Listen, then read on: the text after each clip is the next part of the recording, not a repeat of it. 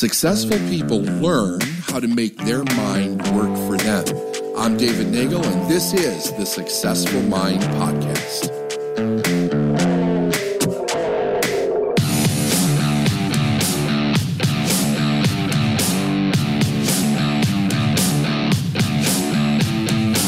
Okay, let's get started. Our goal is to help you identify 4 key ways you're letting success slip by, and then also help give you strategies for what to do about it. Talk about a powerful way to increase your income and propel yourself forward.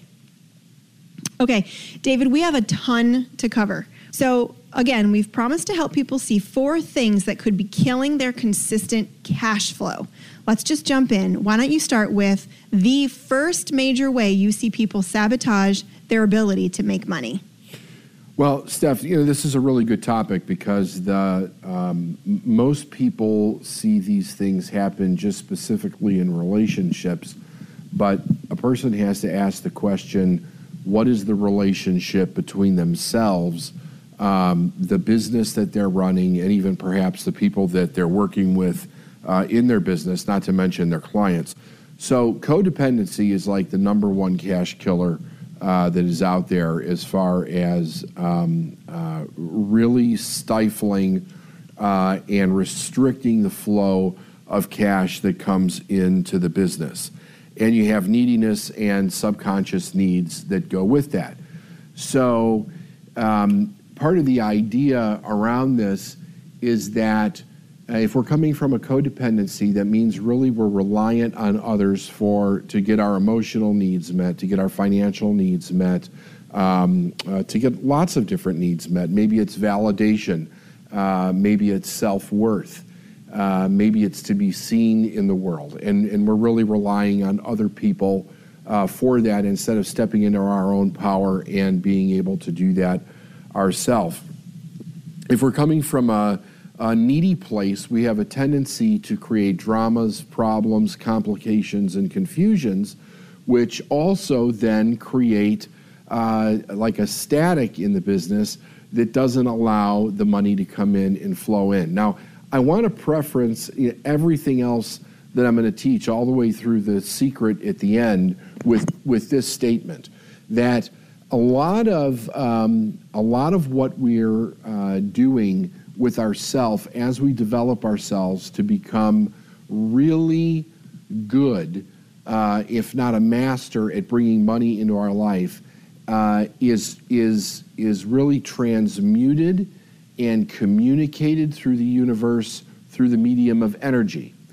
And if we're coming from a dysfunctional place psychologically, if we're coming from a dysfunctional place emotionally, if we're coming from a dysfunctional place in the way we're behaving or our discipline, then the energy that we're actually putting out there is repelling the cash flow. So it's killing the cash flow. That's a cash flow killer.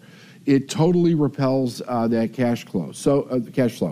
So if you have these issues and you try to learn a skill set or a marketing technique or a sales technique or whatever it is that you're trying to learn, it's not going to work for you. It absolutely will not work for you if this does not change first.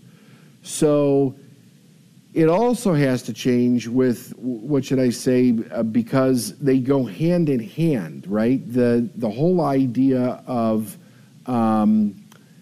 your mindset, the expectancy that we have as far as money coming in, and then the counter belief that we would have about why it can't, and trying to get an emotional need met, they actually go hand in hand and will stop something from coming into your life.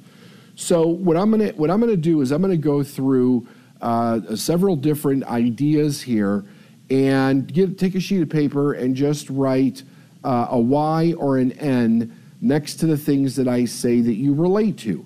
And if you write a Y, do not beat yourself up. Y is for yes, N is for no. So let's begin. So number 1, you think and feel responsible for other people or other people's feelings or their thoughts, their actions, their choices, their wants, their needs, well-being, lack of well-being, their ultimate destiny. If that's a yes for you, put a Y. If that's a no for you, put a no. David, can you give an example of how that would show up in someone's life? Like how they would know if they feel responsible for other people? Yeah, they feel like they have to fix them. They see somebody else in pain. They see somebody else not stepping into their full potential or their power, and they feel sorry for them, or they feel self-pity. They think that, even perhaps like sometimes in marriages, we feel responsible for our partner instead of both of us growing at the same time. We do it with clients. Like I'm in the coaching industry, I see other coaches do this all the time, where if the client's not getting the result, they go above and beyond to help the client get the result, when really they're taking away the power from that client, and that person's not stepping into the possibility and the power of what they have the ability to do. It's damn difficult to sit sometimes and watch someone struggle through accepting the idea of their own power so that they can manifest and create the cash that they want in their life. Does that make sense? Yeah, I'm not going to interrupt you through all of these because I know you've got a long list to go through. But I think when in coaching of our clients, I see it a lot when people feel like they have to over-deliver, like they're constantly trying to over-deliver, sure, or they feel guilty about what they charge. Yeah, definitely. Well, I mean that's a self-worth issue, right? Yeah, I mean that's a cash flow killer. Self-worth. If you have low self-esteem, you have low self-worth, you don't think you're worth it. You don't see, we see this a lot of time where we come across brilliant people, but they don't see the brilliance in their brilliance. Mm-hmm. They see what's wrong with it. All they see is the flaws. So they overcompensate for whatever is not healed inside of themselves. So that's a really good point. Okay, thank you. Carry on. Yeah, okay. Number 2, you feel anxiety, pity, and guilt when other people have a problem. One of the things that we call this is that emotionally, we're interjecting ourselves into that person's story. Instead of standing outside of that story and being a champion for their success, we literally become part of the problem. When we do that, it's a cash flow killer. Yeah. Because then the other person, everybody needs to know this. Stories, self-destructive or dysfunctional stories that people carry are also designed to manipulate others so that people don't have to change. If you enter that person's story, if you enter that person's reality because you're coming from a place of pity, guilt, shame, whatever it might be, then you're being manipulated by that person's story, and it's killing your cash flow, and you're not able to actually help that other person because they're really guiding the way you think. You're not helping them change the way that they think. Number 3, you feel compelled, almost forced, to help a person solve a problem. This is, we live in a society where I did a whole podcast on decidophobia, and people have a really difficult time making decisions. And they have a difficult time making decisions because nobody's ever taught them how to make a decision, and they're scared to death that they're going to make a mistake and it will verify any lack of self-worth that they have inside of them. So when a person is going through a problem, we think that we need to fix them or solve that problem for them, and that doesn't teach them anything. All that does is teach them that if I stay in my problem long enough, somebody's going to come rescue me. Cash flow killer, huge, big time. Number 4, you offer unwanted advice, give all different kinds of suggestions. I pretty much follow this rule that I don't give advice unless it's an emergency or somebody asks me for advice. And I'm in the business of giving people advice, right? But a lot of people do this because they're coming from their own feeling of inadequacy, and it helps them feel important to do this. But it's not helping a person grow. It's not helping a person get to the point where they have the courage and the fortitude to ask for help, which is a really big thing that people need to learn how to do. So if you're constantly always giving people advice, you're also probably secretly, other people not wanting your advice because it's too much. So ends up with cash flow killer. Number 5, you try to fix a person's feelings. It's okay to be compassionate. It's okay to be empathetic with another individual. It's okay to validate, but the fixing part belongs to every individual person. It's how we grow. It's how we mature. It's how we learn to self-soothe. It's how we get rid of the codependence that we talked about. And if you're constantly out there trying to fix a person's feelings, you're not focused on where you're growing. Cash flow killer. Number 6, you will also feel angry when your help isn't effective. So a person that doesn't feel, or the person that does feel angry when their help isn't effective, has to realize that the help that they're offering has more to do with them than it has to do with the person that they're trying to help. And they actually feel offended or take it personally if another person doesn't use it, if it's not effective for the other person. And if you take it personally, you start self-judging, you start self-shaming, you start self-guilting, and it does not build you up to the place where you're going to be in the flow of abundance. You're going to be in the place where you're killing your cash flow. Number 7, you try to please other people instead of yourself. The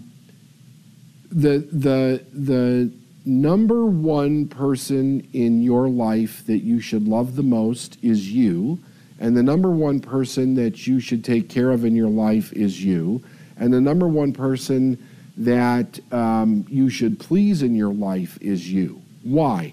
Because then you can present yourself to other people as a full, whole, and healthy individual. When you're trying to please other people instead of yourself, you're not giving all of yourself to another person.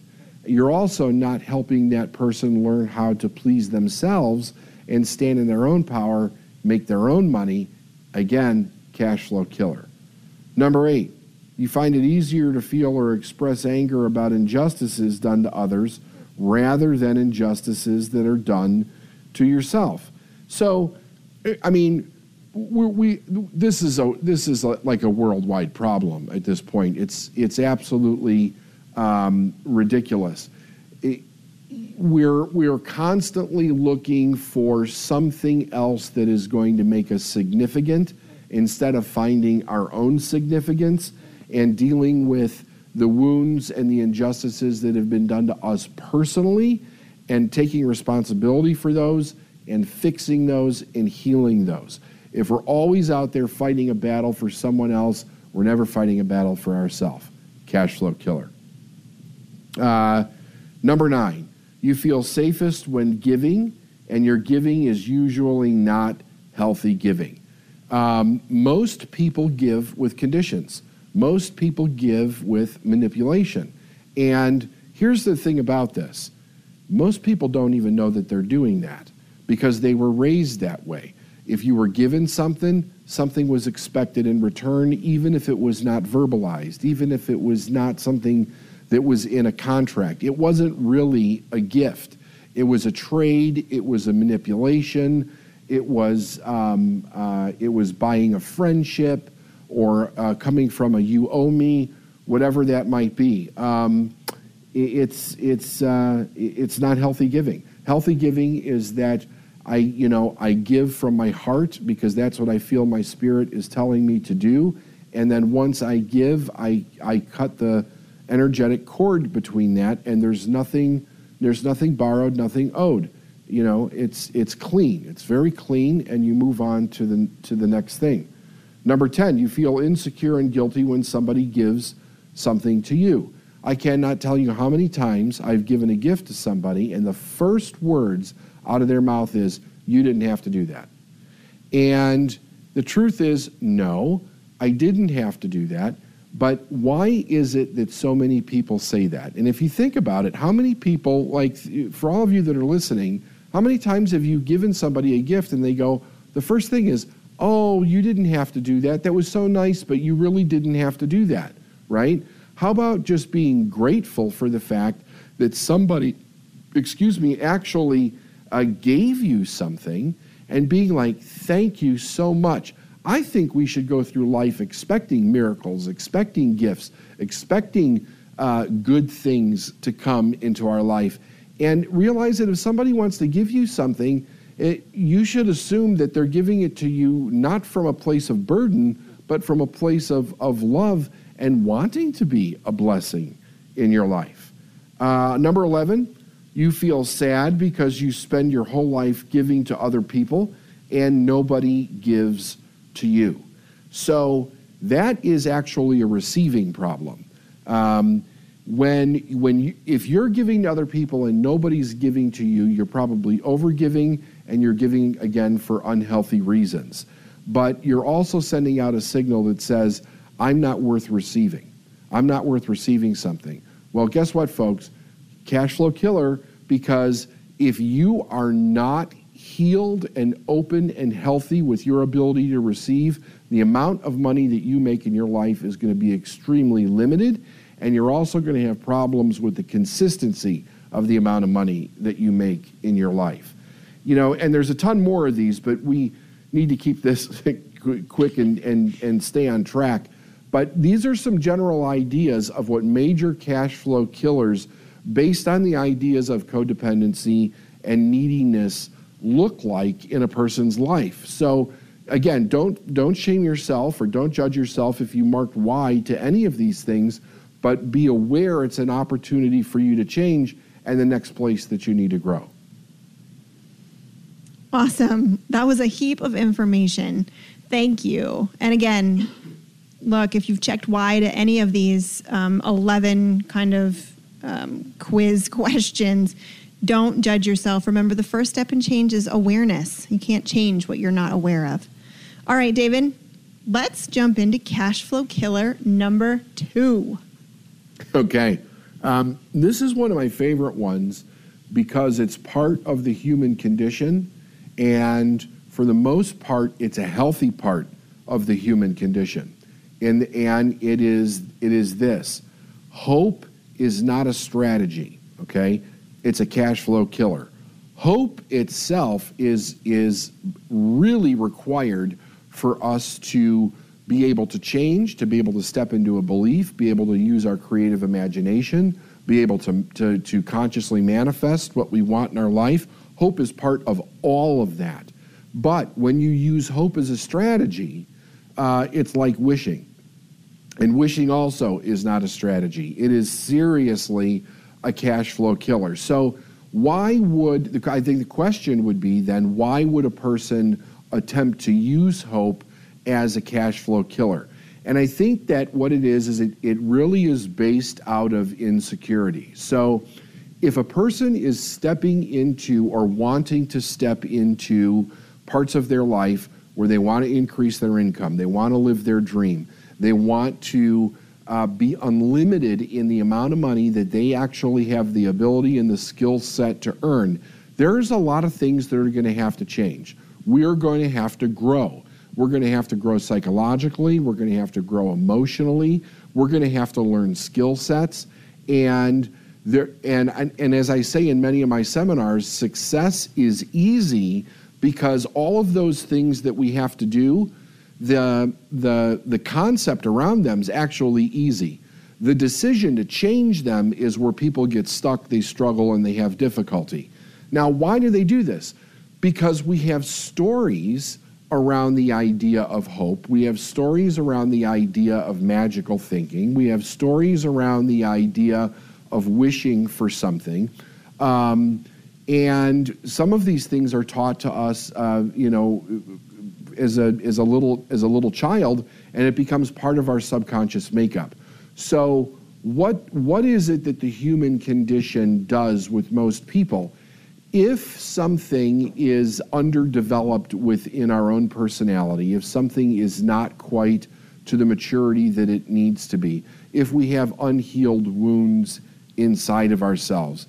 It is easier for us to hope or wish something would change than to actually go in, maybe hire someone or work with someone and do the self-work that is required for us to move from hope to actually learning very specific skill sets on a cause and effect basis. In other words, you understand the law of cause and effect and what the cause is of bringing in the amount of money that you want in your life as an effect. I always tell people, Steph, and you do too, that if you have a money problem, right? Money is not the problem. Money is a symptom of another problem. And one of the symptoms that it is using hope as a strategy. You know, I am going to build a business and I hope people buy. I hope people show up.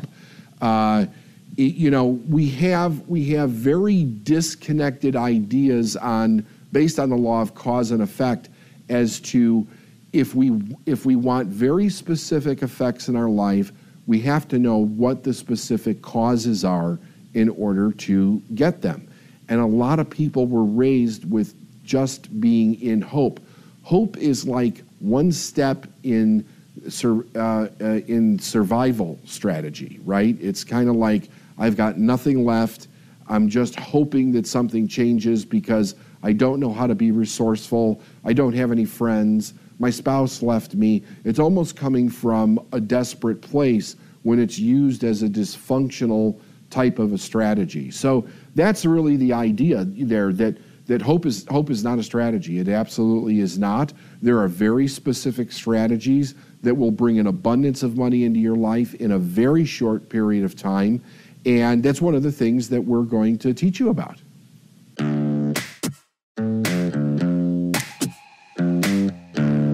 Thanks for listening to the Successful Mind podcast. And if you like what you heard and you want to know more, go to davidnagel.com/free stuff.